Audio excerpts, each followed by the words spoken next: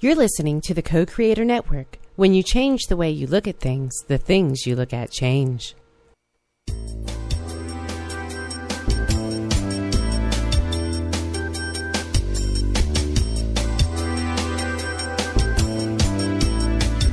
Good afternoon. Welcome to Why Shamanism Now, a practical path to authenticity with your host, Christina Pratt, Director of the Last Mask Center for Shamanic Healing. She's talking about how shamanic skills can bring us to physical, emotional, mental, and spiritual well-being, especially when nothing else can. Now, here's your host, Christina Pratt. Welcome, everyone, to Why Shamanism Now. This is your host, Christina Pratt, and I'd like to begin by calling in the spirits to join us here today. So I call out to your ancestors, and to mine and to our guest here today. I call out to those ancestors, all those who bring that which is good and true and beautiful in our ancestral lines. Those who lived well and died well, those on whose shoulders we stand. I call out to you to be with us here today, and in particular, I call out to those ancestors who lived through an end time, a time of great chaos and great transition, and hopefully a time of transformation. And I call out to those of you who lived through these times that have been before and will be again. And I call out to you to come to join us here today because we are living in one of those times. A time of great change and transition and hopefully transformation. So I call out to these ancestors to be with us here today, to gather round and hold us well, that we might come to understand what is going on around us and what is the possibility in that experience, and how can we participate skillfully in those possibilities and co-create the future that we are all dreaming of. So we called out to the ancestors. Oh, and they're here. The chaos of the end times is upon us today. It's a good sign. I called out to those ancestors and everything went haywire. Okay, nonetheless, as with those ancestors, we live here on the earth and we need to ground down into the earth. No matter what is happening, no matter what is going on, we are here on this planet and this is our home, and we have no way of being here in a good way other than to ground down into the earth. And so we do that now, reaching our energy down from our hearts into our bellies, and our bellies through our feet and into the earth, all the way to the very center of the earth. And we send to the earth our great thanks and gratitude for life, for the incredible beauty of life here on earth and all of its great tragedy and its ecstasy. We call out to the earth to hear us, to be with us here today, and to bring to us the wisdom of manifestation, that we might be here in a good way, not only for ourselves and for all other living things, but for those who are coming. So we give thanks to the earth for grounding and home and belonging. We give thanks to the earth for the hearth fire and the space to welcome others into our lives. We give thanks to the earth for connection and the interconnection of all living things. We give thanks to the earth for home and for life. And with our bodies and our beings grounded into the earth, with our great gratitude for this day and the miracle of life, we reach up from our bellies to our hearts, to our minds, and out, all the way through all the layers of the sky, all the way up to the highest power of the universe. And by whatever name you call that power, it matters not. But by whatever name you call that power, call it down into yourself, into your day, and into our proceedings here. We call down the energy of the sky, the highest realms, to bring us blessing, to bring us the energy of protection, that we might focus on what we are here to do in this day and not have to tend the boundaries at all times and all moments. So we call out to this energy above to bring us the generosity and benevolence of this universe and of this life. And we call out to this energy above that we might find in this day the mentors that we need, the champions for our causes, and the ability to go on and do what has not yet been done, because that is our calling. So we call out to the energy above, and we draw it down into our bodies so it can meet the energy of the earth and dance that dance of the Tao, the big love from which all life as we understand it in form is born. So as the energy of the earth and sky mixes within you to the exact perfect blend for you here today, let that energy infuse the space of your heart, and we call out now to the energy and the spirit of the heart. We call out to the heart to be that which the heart can be uniquely. Unlike all other aspects of the body, energy or physical, the heart is the crucible that allows the fiery passions of the belly to merge with the crystal clarity of the mind and to come together without destroying either, to birth a third thing, that is your knowing of why you are here. And may the heart give you the courage today to live that gift and to bring it into the world. So with the spirits gathered round, the ancestors around us, the earth below, the sky above, and the heart beating here in the center of all, I give thanks.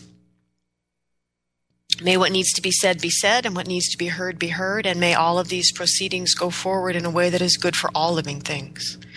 I want to give thanks to those of you that make the show happen.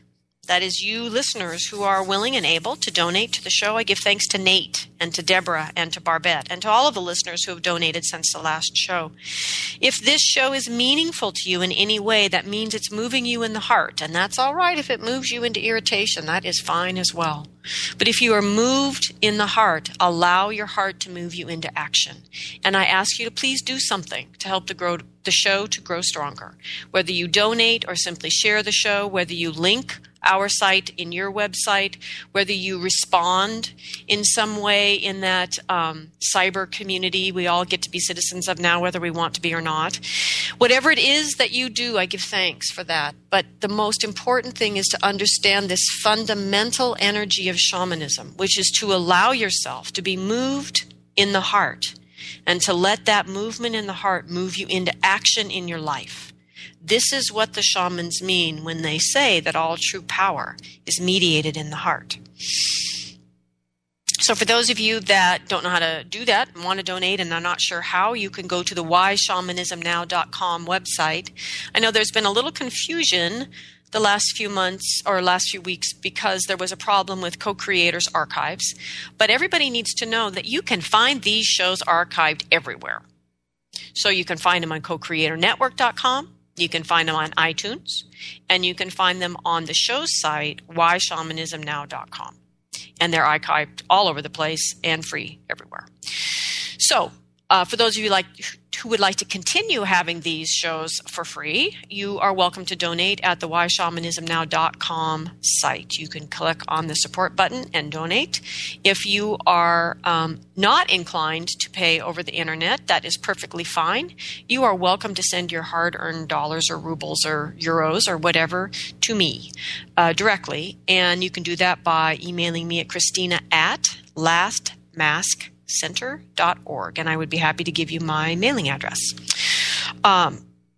So I also want to give thanks today for the Society of Shamanic Practitioners, because this show is being sponsored by the Society, and we give thanks for their continuing support. If you would like to find out more about the Society of Shamanic Practitioners, and some of you need to, because some of your questions are beautiful and complex enough that you simply need to be members of the Society of Shamanic Practitioner so you can get the journal and begin to see some of the teachings that are out there of different people practicing today that would answer your questions far more fully than I possibly could do in an hour on the internet radio.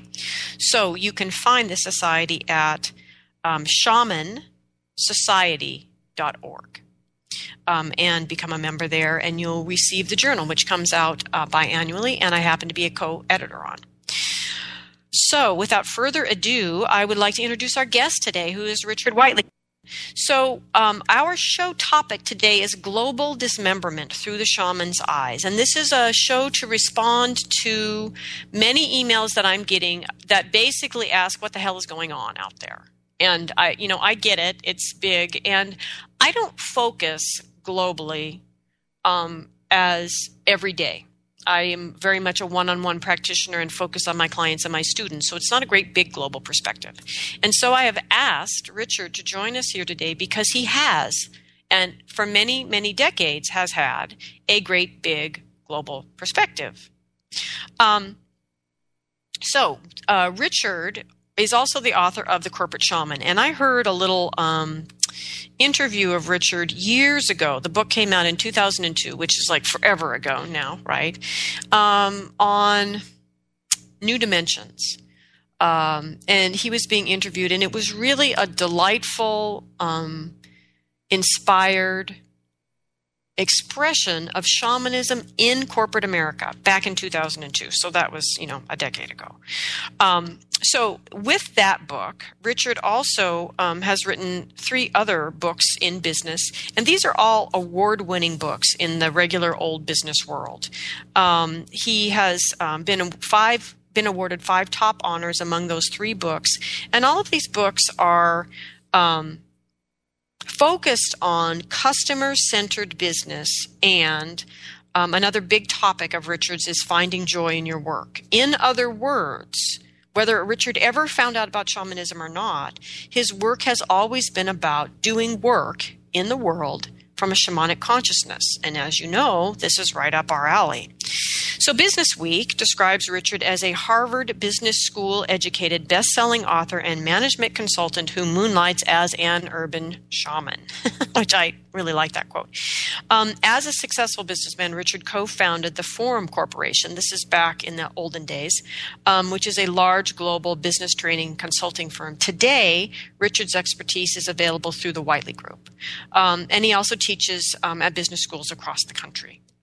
So, if you haven't figured this out already, Richard is an award-winning leader and consultant and a dynamic presenter. He earned his BA from Wesleyan and MBA from Harvard and served in the U.S. Navy for 3.5 years. And he has studied with medicine people for the past 18 years. Richard has a healing practice in Boston, which is based on his study and practice of shamanism, and his work has included power animal retrievals and soul retrievals for individuals and organizations. And if you go out there in the land of the internet and Google corporate shaman, you will see lots of people that talk about doing corporate shamanism. But it just isn't exactly what it's billed to be. And one of the reasons that I asked Richard to be on the show is because what he is talking about is truly the innovative merging of shamanism, of true shamanism out there in corporate America. So because Richard is an example of someone who actually approaches his contemporary life from a shamanic perspective, he continues to grow and evolve personally. And in that vein, I'd also like to point out that he has recently performed as a percussionist and vocalist on a new CD entitled Shaman Heart. And in addition, with his 3 sons, so somehow in the midst of doing all of these wonderful things, he's also got kids. Imagine that. What a guy. Anyway, he and his sons have also created a drumming CD for Shamanic Journey. So you can reach Richard at Whiteley Group, and that's WHITELEY group.com. And you can find him in cyberspace at whiteleygroup.com. So we are live this week. For those of you who are interested in calling in, you can call in on the normal number, 512-772-1938, or Skype from the co-creatornetwork.com site. Or you are welcome to email me at Christina@lastmaskcenter.com, and we'd be happy to bring you on the program. Richard, welcome. Well, hi, Christina. How are you? I am doing great. How are you today? I'm just wonderful. Now, Richard, tell us where you are physically on the planet here. I'm in a small town called Waban. It's in Massachusetts and about 8 miles west of Boston. Wonderful. Now people can put you here on the planet as they listen to you instead of just putting you in cyberspace. So thank you so much for joining us here today. And before we launch into this really big topic of the day, I've just gone through your bio, and we both know that it doesn't really contain the most juiciest bit. And that bit would be this. As you look back on your life and have now, of course, the clarity of hindsight, what is the pivotal event, looking back now, that really brought you into shamanism? Well, I think shamanism brought me into shamanism. And what I mean by that is I felt a calling, and I had been doing a fair amount of personal growth work, and I was in a retreat in Arizona and had realized that I needed kind of a new archetype to progress further in the work that I was doing in my life, and wasn't sure what that really was. And I had attended Michael Harner's workshop, The Way of the Shaman, a weekend in New York. And while I found that interesting, it wasn't compelling. But I was in this workshop in Arizona, and I was working in a period of silence and fasting, and I was working with clay and with my hands, and all of a sudden I wasn't doing the work. It just was being done through me, and I fashioned a shaman. So that was pretty blatant, and sensitive fellow that I am, I said, well, okay, that seems to be what's up here, and after that I said, okay, and I committed and really just started working and learning and going to workshops and reading and meeting with various people. So that was really the kind of the turning event right there at that moment. Do you still have that little clay shaman on your altar somewhere? Absolutely. That's exactly where it is. Beautiful. So I invited Richard to the show today to help me discuss the world. The world is a really big topic, and I don't get out much, so I wanted to bring in someone who actually regularly focuses on that larger scale of life. So I keep getting these emails from people saying, basically, what's happening? We see this severe weather, colossal oil spills, species die off. We see illness, obesity, rising incidence of mental illness and coping disorders. We see corruption and an unfathomable void of ethics in banking, politics, and religions around the world. We see riots and anger and hopelessness in our communities. So what is going on? What does the shaman see when the shaman looks out at that in the world? Well, we've kind of chatted about this a little bit, and what I see is this whole idea of dismemberment, and which really is a kind of, I don't know whether it's unique to the shaman world, but it's certainly a really important concept in activity. And what really that is things basically fall apart. They are dismembered. And in the shaman world, when that happens, literally, when we're on a journey and it happens to be a dismemberment journey, whether that's planned or spontaneous, we are, in one form or another, dismembered. That is, we are just torn apart, or it sounds pretty gruesome, but it really isn't when you're in a altered state. It's just, oh, well, look at what's happening here. And I really think that's what's happening in the world today, is that we are going through a global dismemberment. And as we head towards 2012, there's a lot of speculation about the Mayan calendar and what's going to be happening there. I think this is a turning point at which we might pull out of it. That's my optimistic viewpoint. I think there's some evidence that might happen, but that's what I really see is we're going through a global dismemberment, and these kinds of painful things are happening. And one of the things that happens in a dismemberment is the structures and functions that provide you confidence, that provide you a sense of control, that provide you a sense of structure, are disintegrating, and that's leaving us with a void. And the things that we've been able to rely on, which is so important to we who are human beings, are disappearing or are failing. And then it really begs the question: then on whom or what can we rely now? And that's the open question. Well, and in a shamanic dismemberment, of course, when the person experiencing this comes to that question within themselves, it's a initiatory moment where the person either reaches forward into their relationship with spirit and answers that question in that way. On whom will I rely now? I will rely on my relationship with spirit, and forges that relationship that is so critical to that person coming out of this dismemberment experience and functioning as a shaman. So the question then is, if the global body being dismembered is humanity on the planet, how do we, who will we rely on now? Will we reach back and try to go back, or do we go forward? And is there any back even to reach into it? I mean, to what degree do we have to have those old structures dismembered before we are forced to reach forward into something new? Because there's nothing to reach back to. Well, my view on that would be that we really can't go back. We may try, but and we may turn and look and think about the old days, but they're gone. and we have to reinvent. We have to create new structures. And I think that really starts with ourselves. We have to look within and say, okay, what can I rely on? And I think you said it is our relationship with Spirit and our relationship with ourselves. That's really has to start.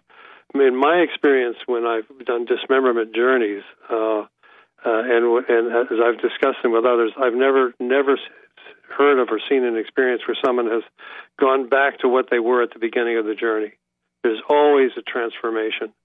And what it actually is about gaining power. It's about coming through that process and gaining power. So I really don't think there's an opportunity to go back. There is an opportunity. That's a relief. Go ahead. I say that's a relief. I can't imagine the frustration of trying to go back.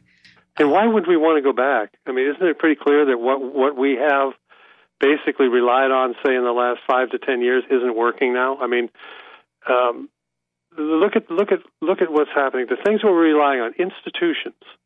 We're relying on institutions like government, business, religions, and education.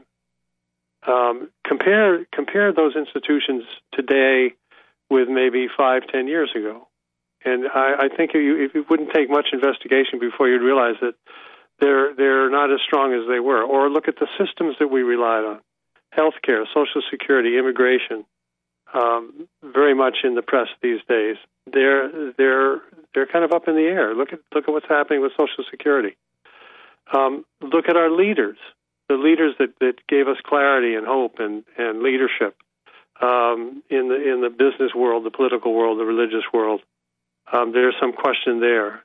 And then, of course, we look at technology and how it dramatically affects our lives. We have instant reporting, don't we? So that the nuclear breakdown in Japan, we get that instantly.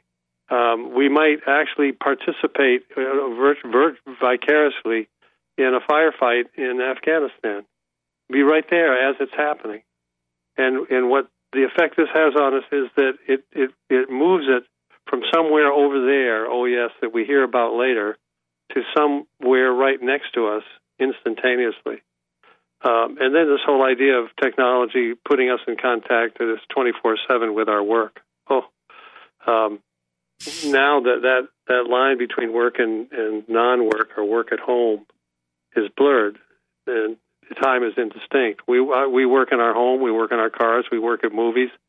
The other day I was in a restroom and I thought I was alone, and all of a sudden I heard someone speaking and they were in the stall. I know.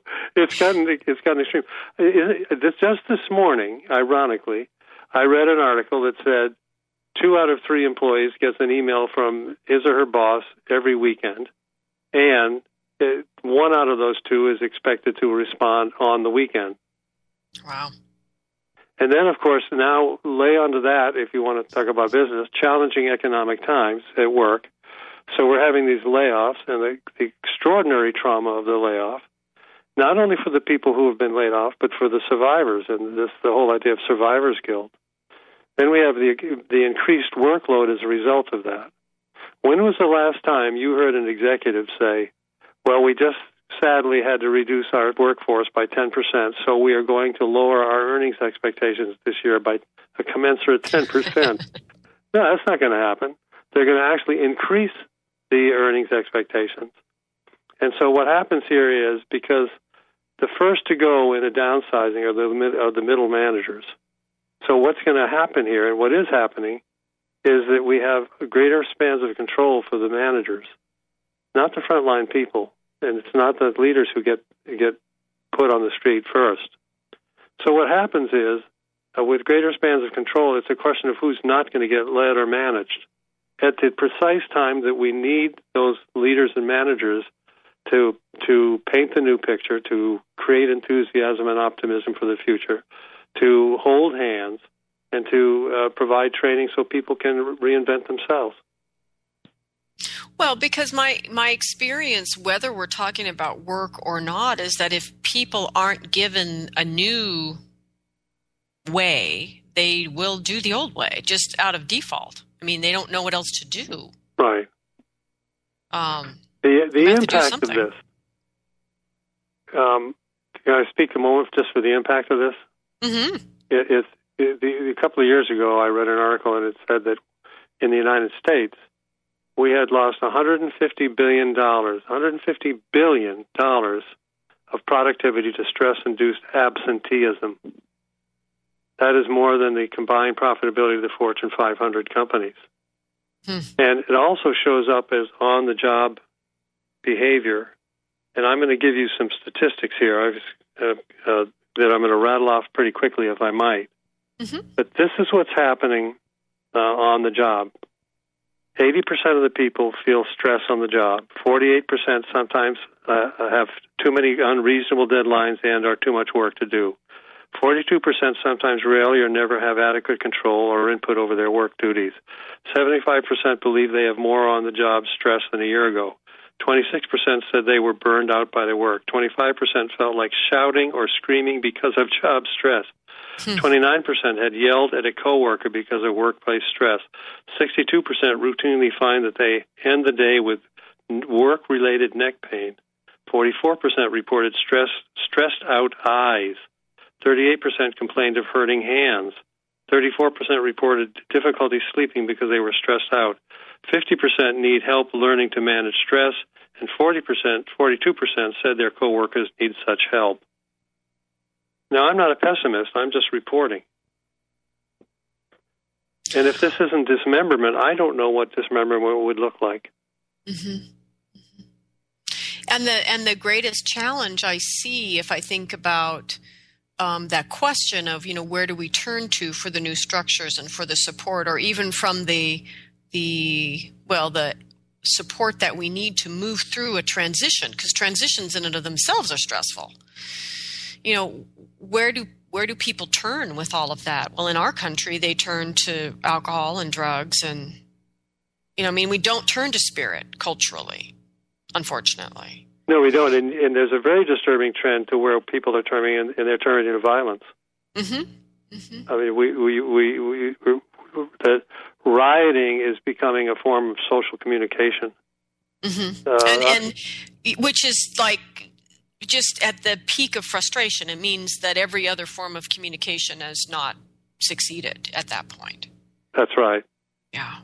Michael Bloomberg just said the other day, the mayor of New York City, that he warned us yesterday. I'm reading an article here that if the national jobs crisis doesn't end soon, the United States would see riots in the streets, and that was affirmed by an MIT professor that says we're kind of overdue here. Mm-hmm.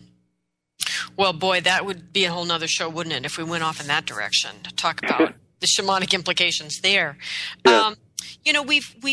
I've been looking, as we've been talking, at some of the questions I've gotten from listeners, and there's one that's kind of interesting here because we've kind of covered most of them.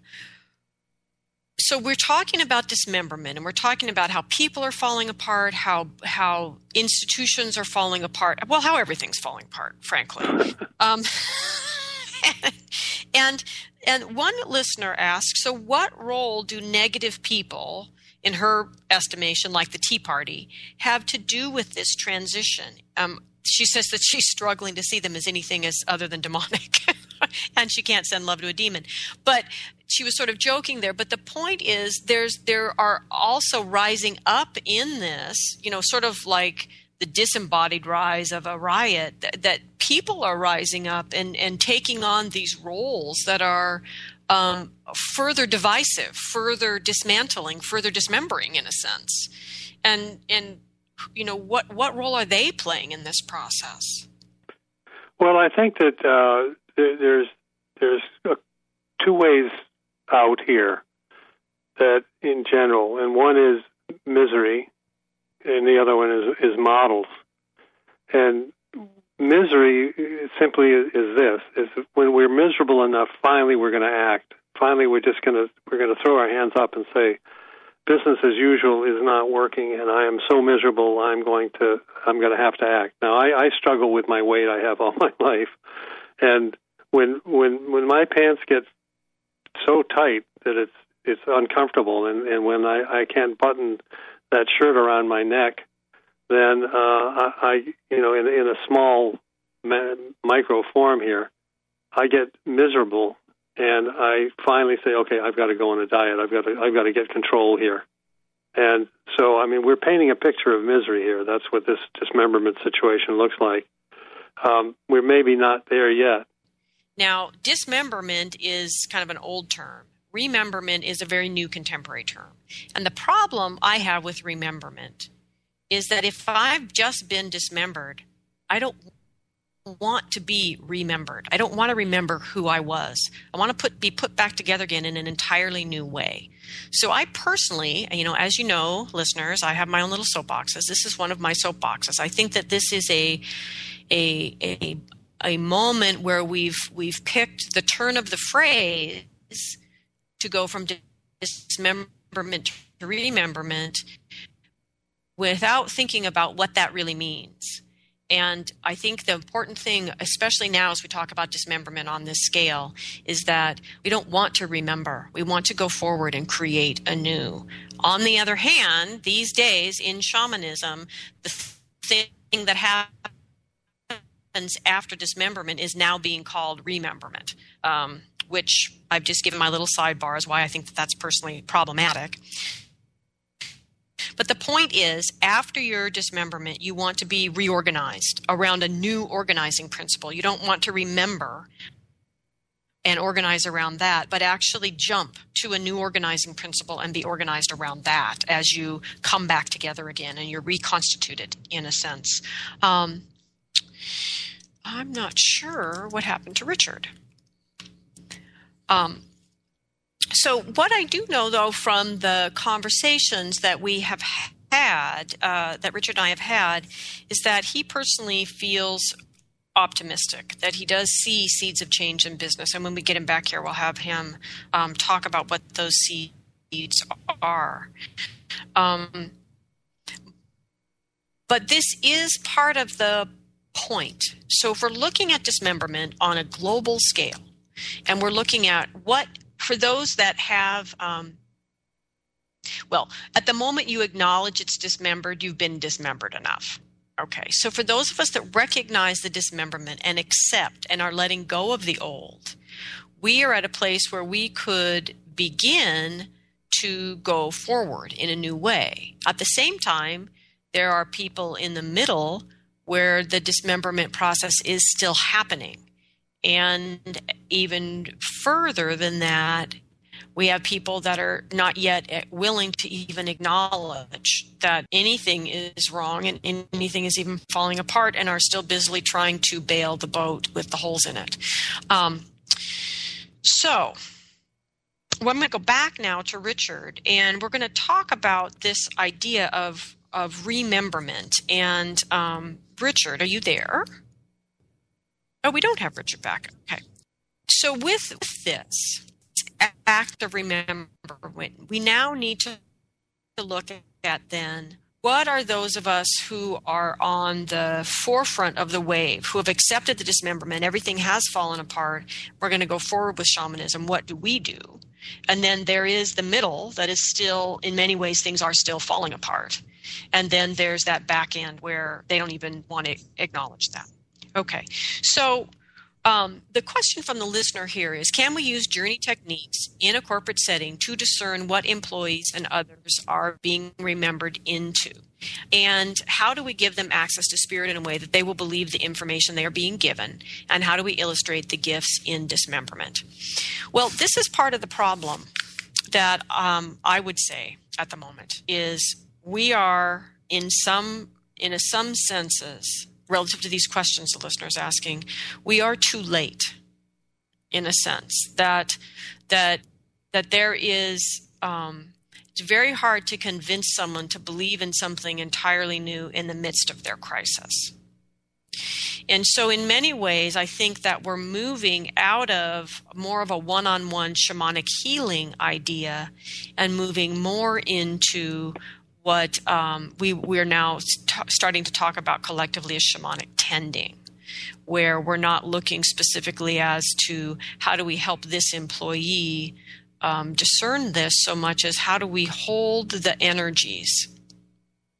so that the energies move in their dynamic together and begin to be directed forward in a way that is good for all living things, and then deal with whatever the fallout is on that in our own lives. Because what is good for all living things may not be exactly best for me personally.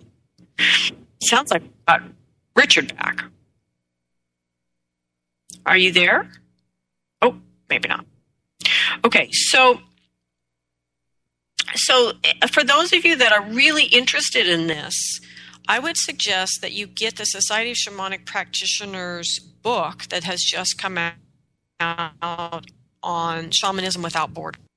And then think about what they're talking about there in the principles for that work in this context, in the context of the globe, and in the context of a global dismemberment, and in the context of how are we going to use our shamanic skills to help to shape that path forward. Now, with that said, there are people whose lives are very much the same as they have always been because they are continuing to live in traditional ways.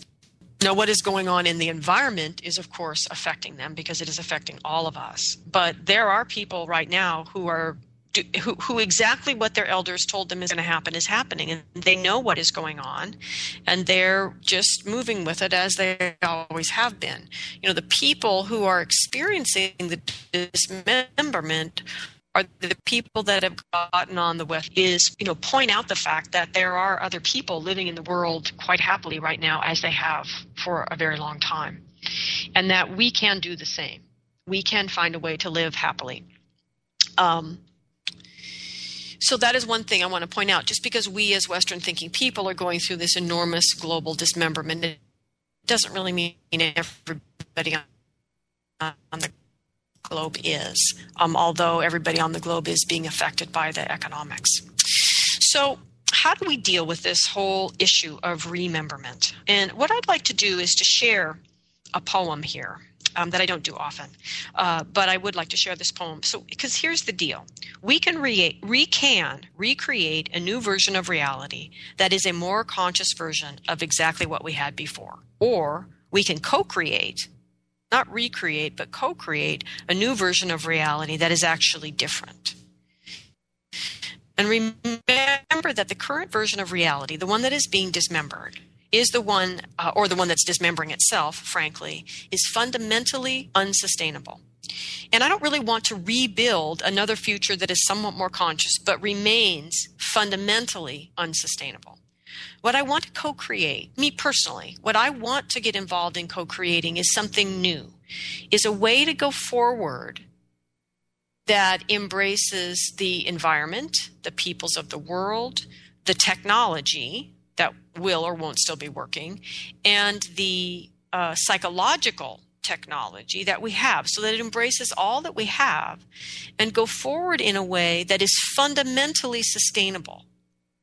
And based on sharing a principle of being fundamentally sustainable, what does business then look like? What does Social Security then look like? Or does it even exist any longer? What do these things look like if we go forward in a fundamentally sustainable way?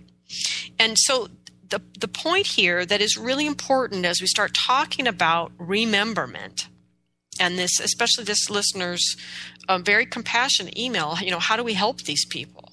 Well, this is the thing we need to understand, is that we can remember a more conscious version of precisely this, and it will still be unsustainable. Or we can co-create with spirit something we can't even potentially even imagine right now, but based on what we know is necessary, that it be fundamentally sustainable.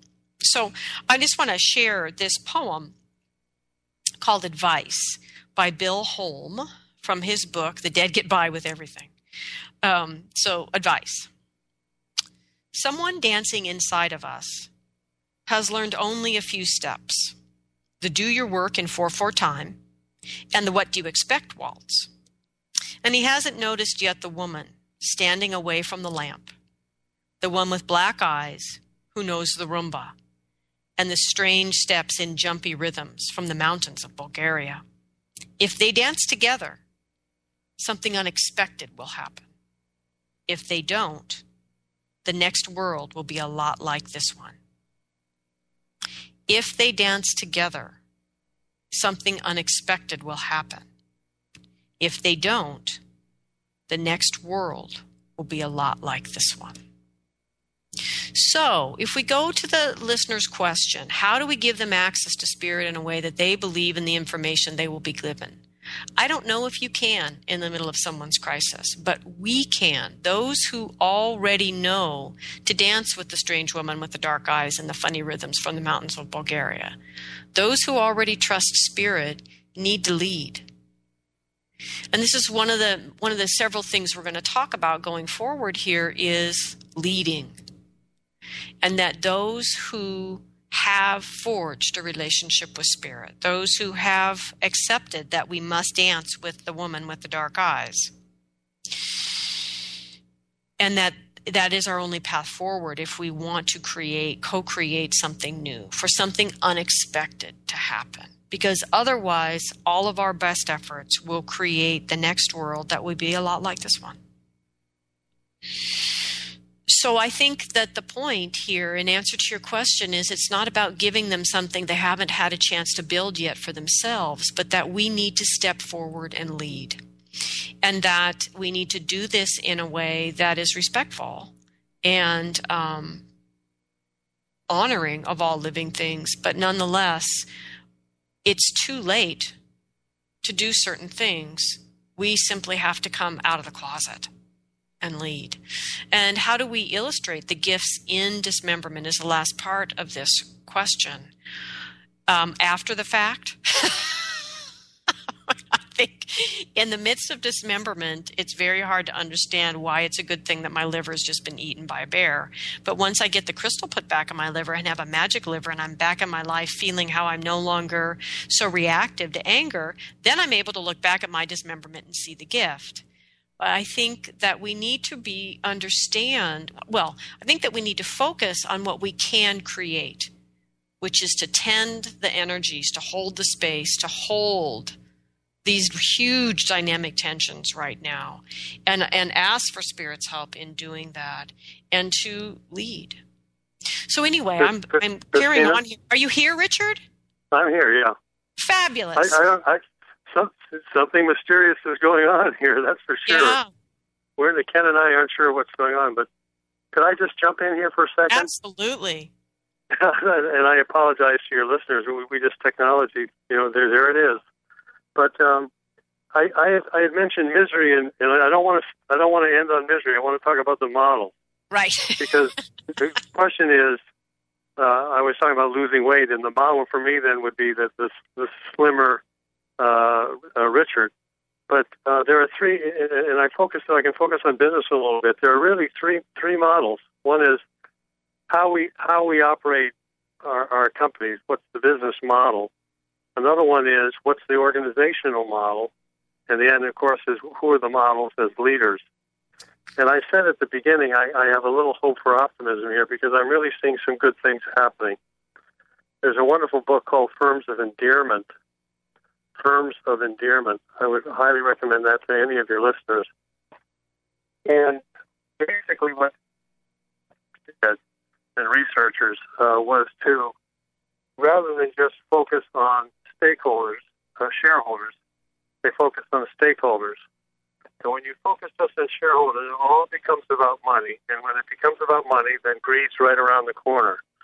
So when you focus on shareholders, and they have the word SPICE, which stands for suppliers, partners, investors, customers, employees, and environment. And they did research and found companies that focused on all of these 6 elements rather than just the shareholders. And they did research to find and isolate them and then look at their financial performance. And the companies that really performed well on the SPICE dimensions outperform the companies that just focus on their shareholders by a factor of 9 to 1.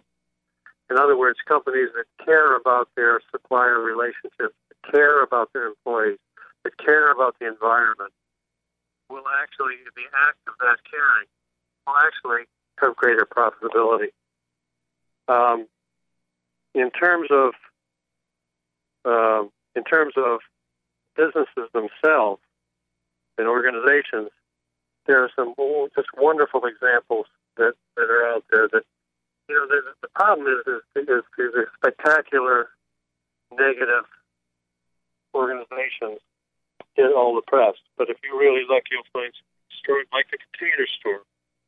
The Container Store is industry leading in virtually every dimension you can imagine. In fact, their average turnover is it's less than 10%, whereas in their industry, believe it or not, the turnover is over 100%.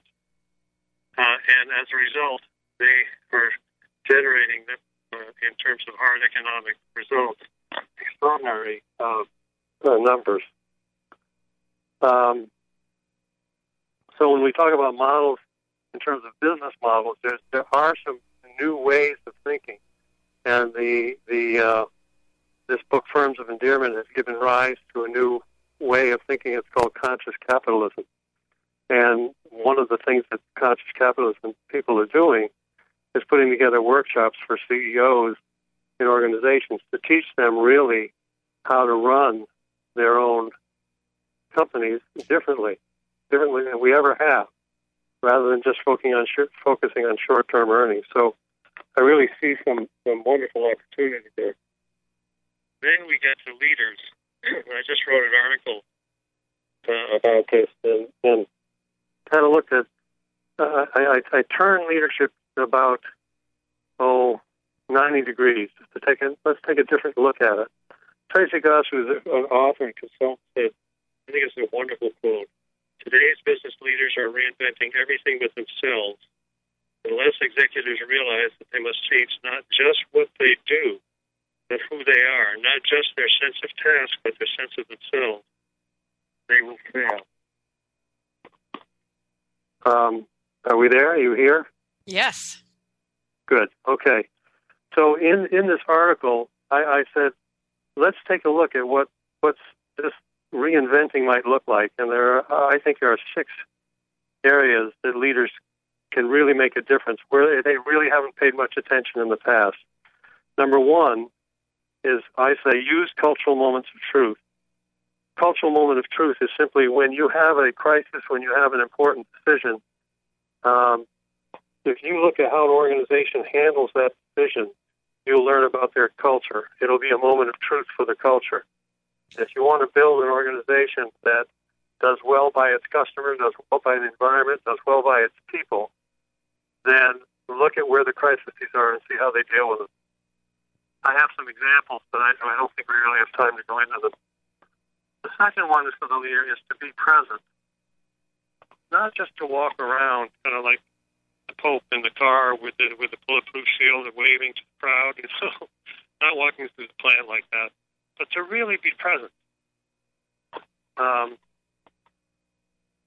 Not just to listen, but to be present. The third one is to tell the truth. People really want the truth, even if the news is grim. And more importantly, to hear the truth. And truth hearing is something that people are really need in organizations. And we still don't see enough of that. That is the leader who is willing to hear the unvarnished truth about what's happening in his or her organization. And when we can get to that place, then people are willing to step up and tell the truth, and without fear of discrimination or punishment. That's a healthy organization. The next one is tell stories. And Anne Mulcahy at Xerox said, you've got to be able to communicate the story to your people. And again, we talked about how dislocated people feel. They don't know what to rely on. It's the job of the leader to look at the environment, look at the organization, determine where they're going, and create the story. Create the story for the people in the organization so that they have a sense of belonging. They have a sense of what the structure is and how they're going to get there. And what this provides is at one level hope and at the other level enthusiasm. Another one is be a healer. The leader as healer is a new archetype. but I think it's a really important one. As an example, John Chambers, who's the CEO of Cisco Systems, a while back was named one of the Fortune's top managers and leaders in the country. And he was on 2020 interviewed by Diane Sawyer. And he was talking about the situation in a previous job where he had to lay off or pull the trigger on that decision, 5,000 people. And she questioned him about it. She said, "What was that like for you?" He virtually started crying. And here he was on national television. He was just kind of captain of industry, welling up with tears in his eyes. And he said in this quote, he said, "You just about killed me." That's the kind of compassion that we want to see in our leaders. And then the last one, the sixth, is lead yourself. Bill George, who turned around the company Medtronic and is a Harvard Business School professor, said, "The hardest person to lead is yourself." And the Center for Public Leadership, which trains at Harvard and trains public leaders, focuses on three things in its agenda. One is conflict management. The second one is listening. And the third one, self-knowledge. So I think that these are not traditional things you hear when you go to a course on leadership. But what I'm seeing is the models for leaders are emerging. And when you look at what they're doing these more of these kinds of things. Things that you might consider to be soft. But they're really not. So, Richard, well, we didn't have you on the line because this is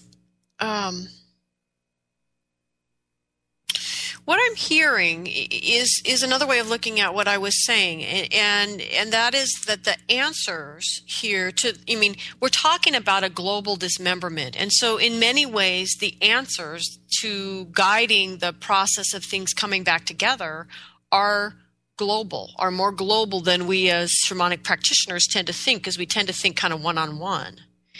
And so let me read this listeners' questions to you and given the context of what you've just said, to see how you might answer that, because it really does seem to me that we are talking about a global dismemberment, and while this does involve humans, we have to somehow focus on it globally.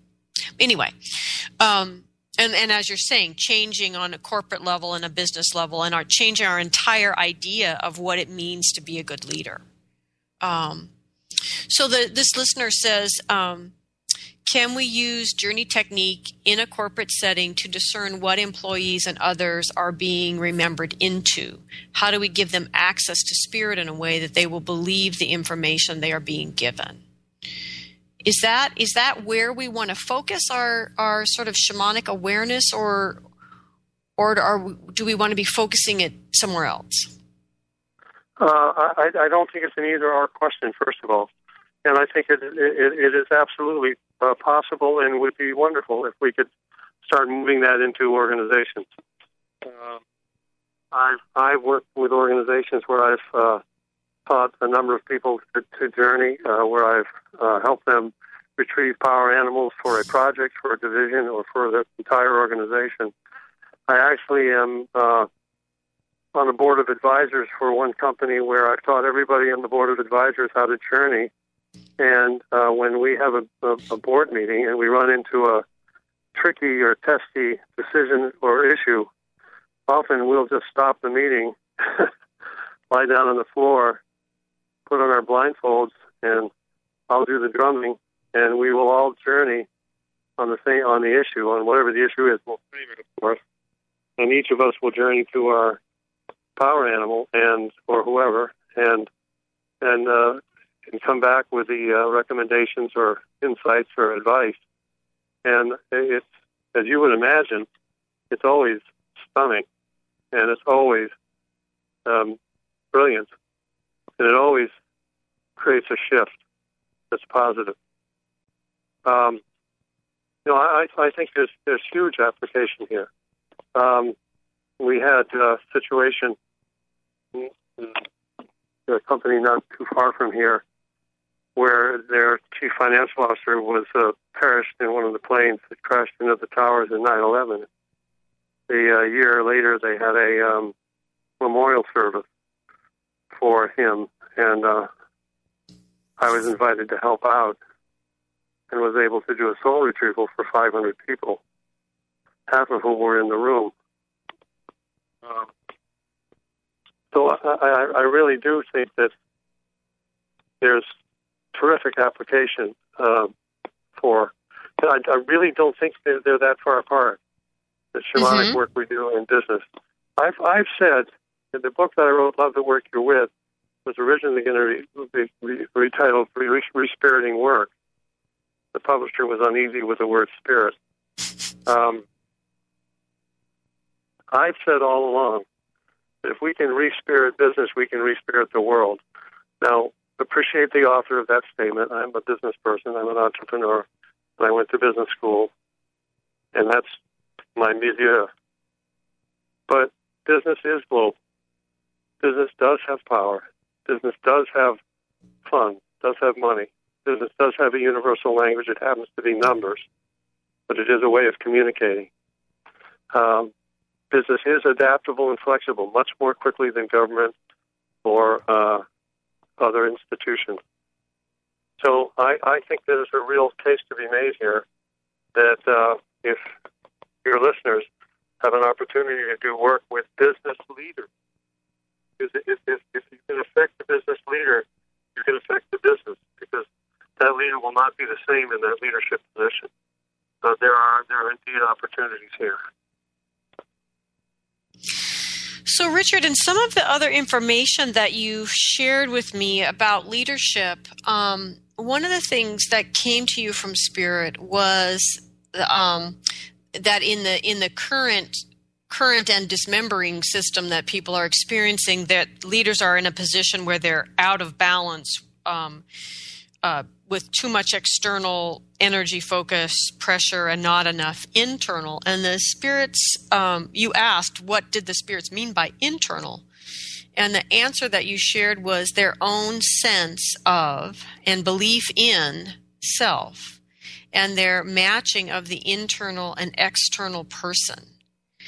Now, do you have any sense of the, leadership development, for lack of a better word, going on right now, beginning to focus in that direction? Yes. That's why when we looked at the group at Harvard for public leadership, self-awareness was actually one of the three core aspects of what they examined. There's this saying, you can't give away what you don't own. So I think we as practitioners really have to start with ourselves, and that's exactly what the leader has to do too. If I'm really going to be an effective, it didn't used to be that way. But if you're going to be an effective leader today, you really have to start by doing the inner work.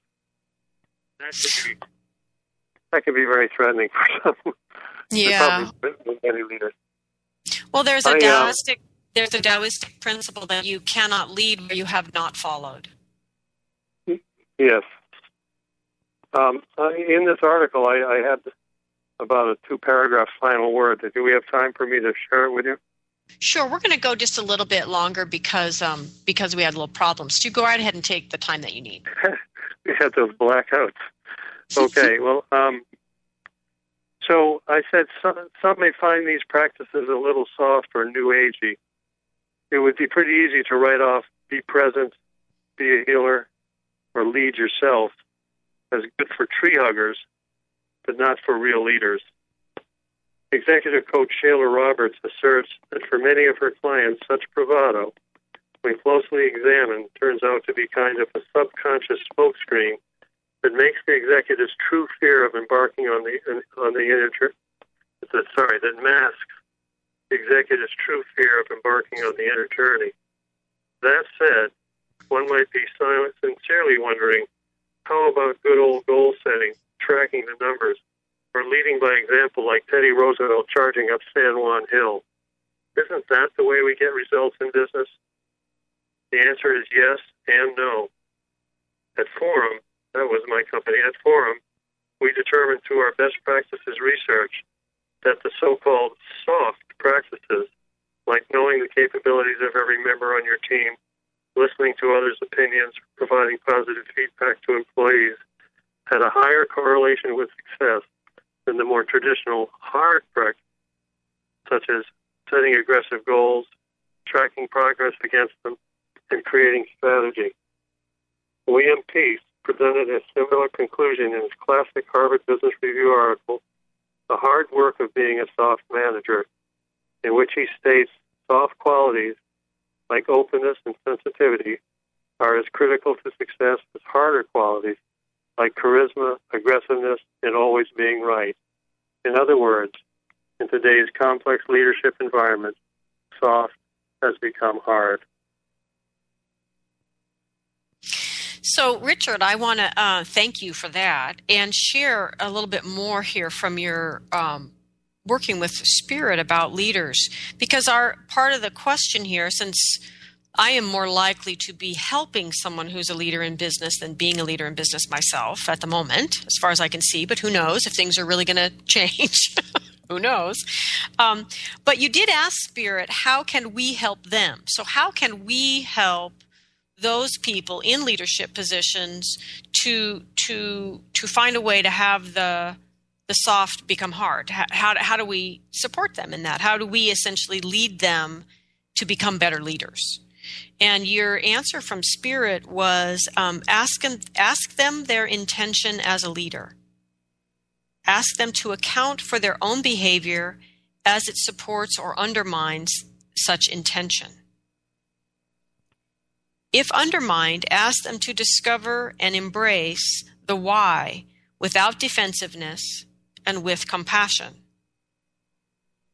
And ask them to note the negative aberration and release or work with it.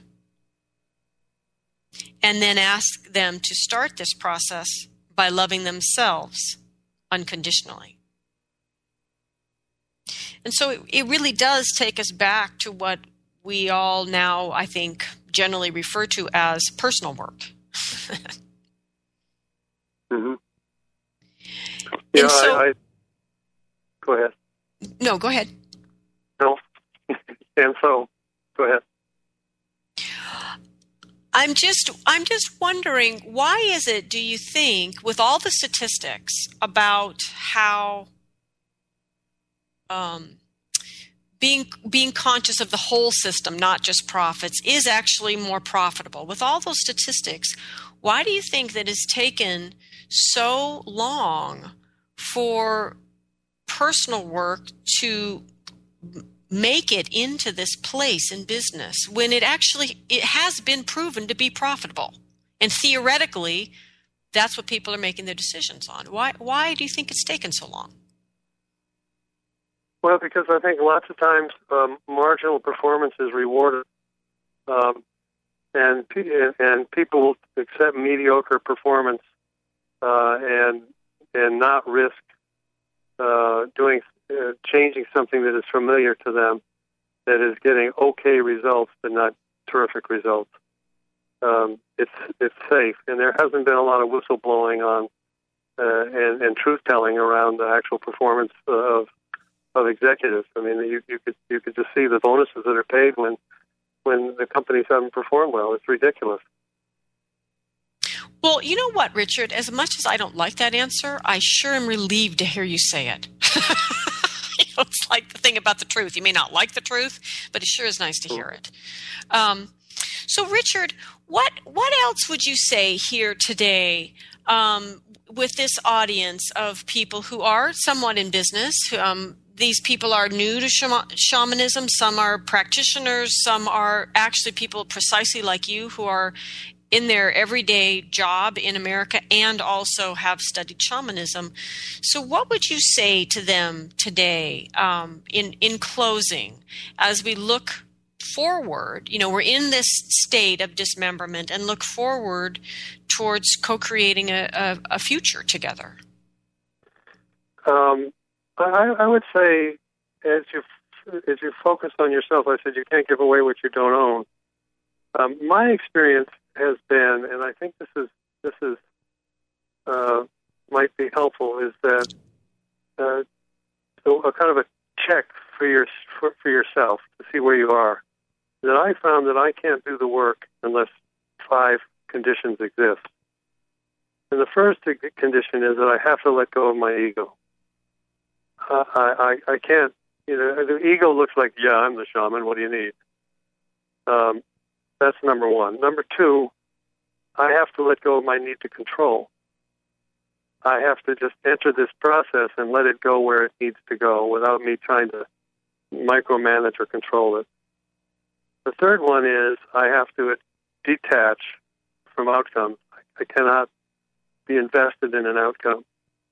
And that shows up for me two ways. One is I always say to people when I'm working with them at the beginning, I say, if there's something that I say that doesn't make sense to you or something you don't want to do, you don't have to do it. Just tell me. For example, if you were to say, Richard, this stuff doesn't make any sense to me, and get up and walk out right now, it wouldn't bother me because that's what the truth is. I'm not selling this. I'm not attached to whether you accept it or not because this is not about me. It's about you. That's one kind of not being attached. The other kind of not being attached is I really can't be attached to whether the individual I'm working with is healed or not. That's a hard one. But that person's life journey, it may be that not being healed now is the most critical part for that individual. The fourth one is absolute trust in the spirits that we're working with. And for many, what that may mean is intuition. Just turning yourself over and totally trusting what the spirits are saying, even when you don't understand them, even when you might have a different point of view. And the last one, and I think a very important one, is have a certain amount of lightness and joy as you do the work. Once it starts burdening you, then something's amiss, something's wrong. It's time for a checkup. I think those 5 conditions, for me, need to be fully in play and exist for me to be the most effective that I can be. So for those of you that have called in and said, what is going on in the world? Help. And why does this bother me so much? Take Richard's 5 principles here to heart. And also we always need to remember that those things around us that bother us so much are a gift.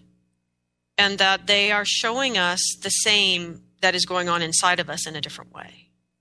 And so that is another thing to be aware of as we watch the world dismembering around us, is to attend to that within ourselves and to understand that we are a part of this whole process and we are being dismembered along with it. And that tending to that in a good way is also a gift that we can give to the world.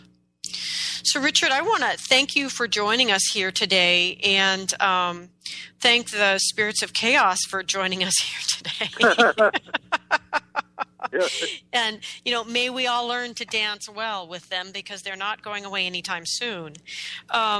So for those of you that want to reach Richard and continue or ask questions or connect with him about this, you can email him at richard@Whiteley, WHITELEY, group.com, and you can find his books and information about him at whiteleygroup.com in cyberspace. We want to give thanks again to the SSP for joining us, the Society of Shamanic Practitioners, and they are at shamansociety.org, and of course we are at lastmasscenter.org if you want to look for the classes that are coming up for the winter and the spring. New series are beginning, and of course archives of the show are at whyshamanismnow.com.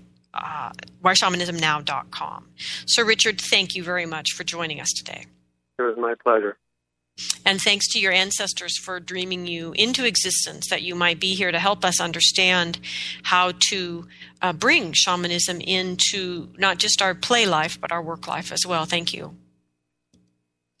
So I give thanks to the ancestors for being with us here today, for the earth below, the sky above, and the heart that unites us all. I give thanks to Co-Creator Network and for Ken's tireless fingers flying across the technology today to figure out where the hell we went and why we weren't live on the air. And I want to give thanks to all of you that donate to the show and keep it happening. And for those of you that want to do long-distance healing or connect with me, you know that you need to go to lastmasscenter.org. Thank you all. Have a great week.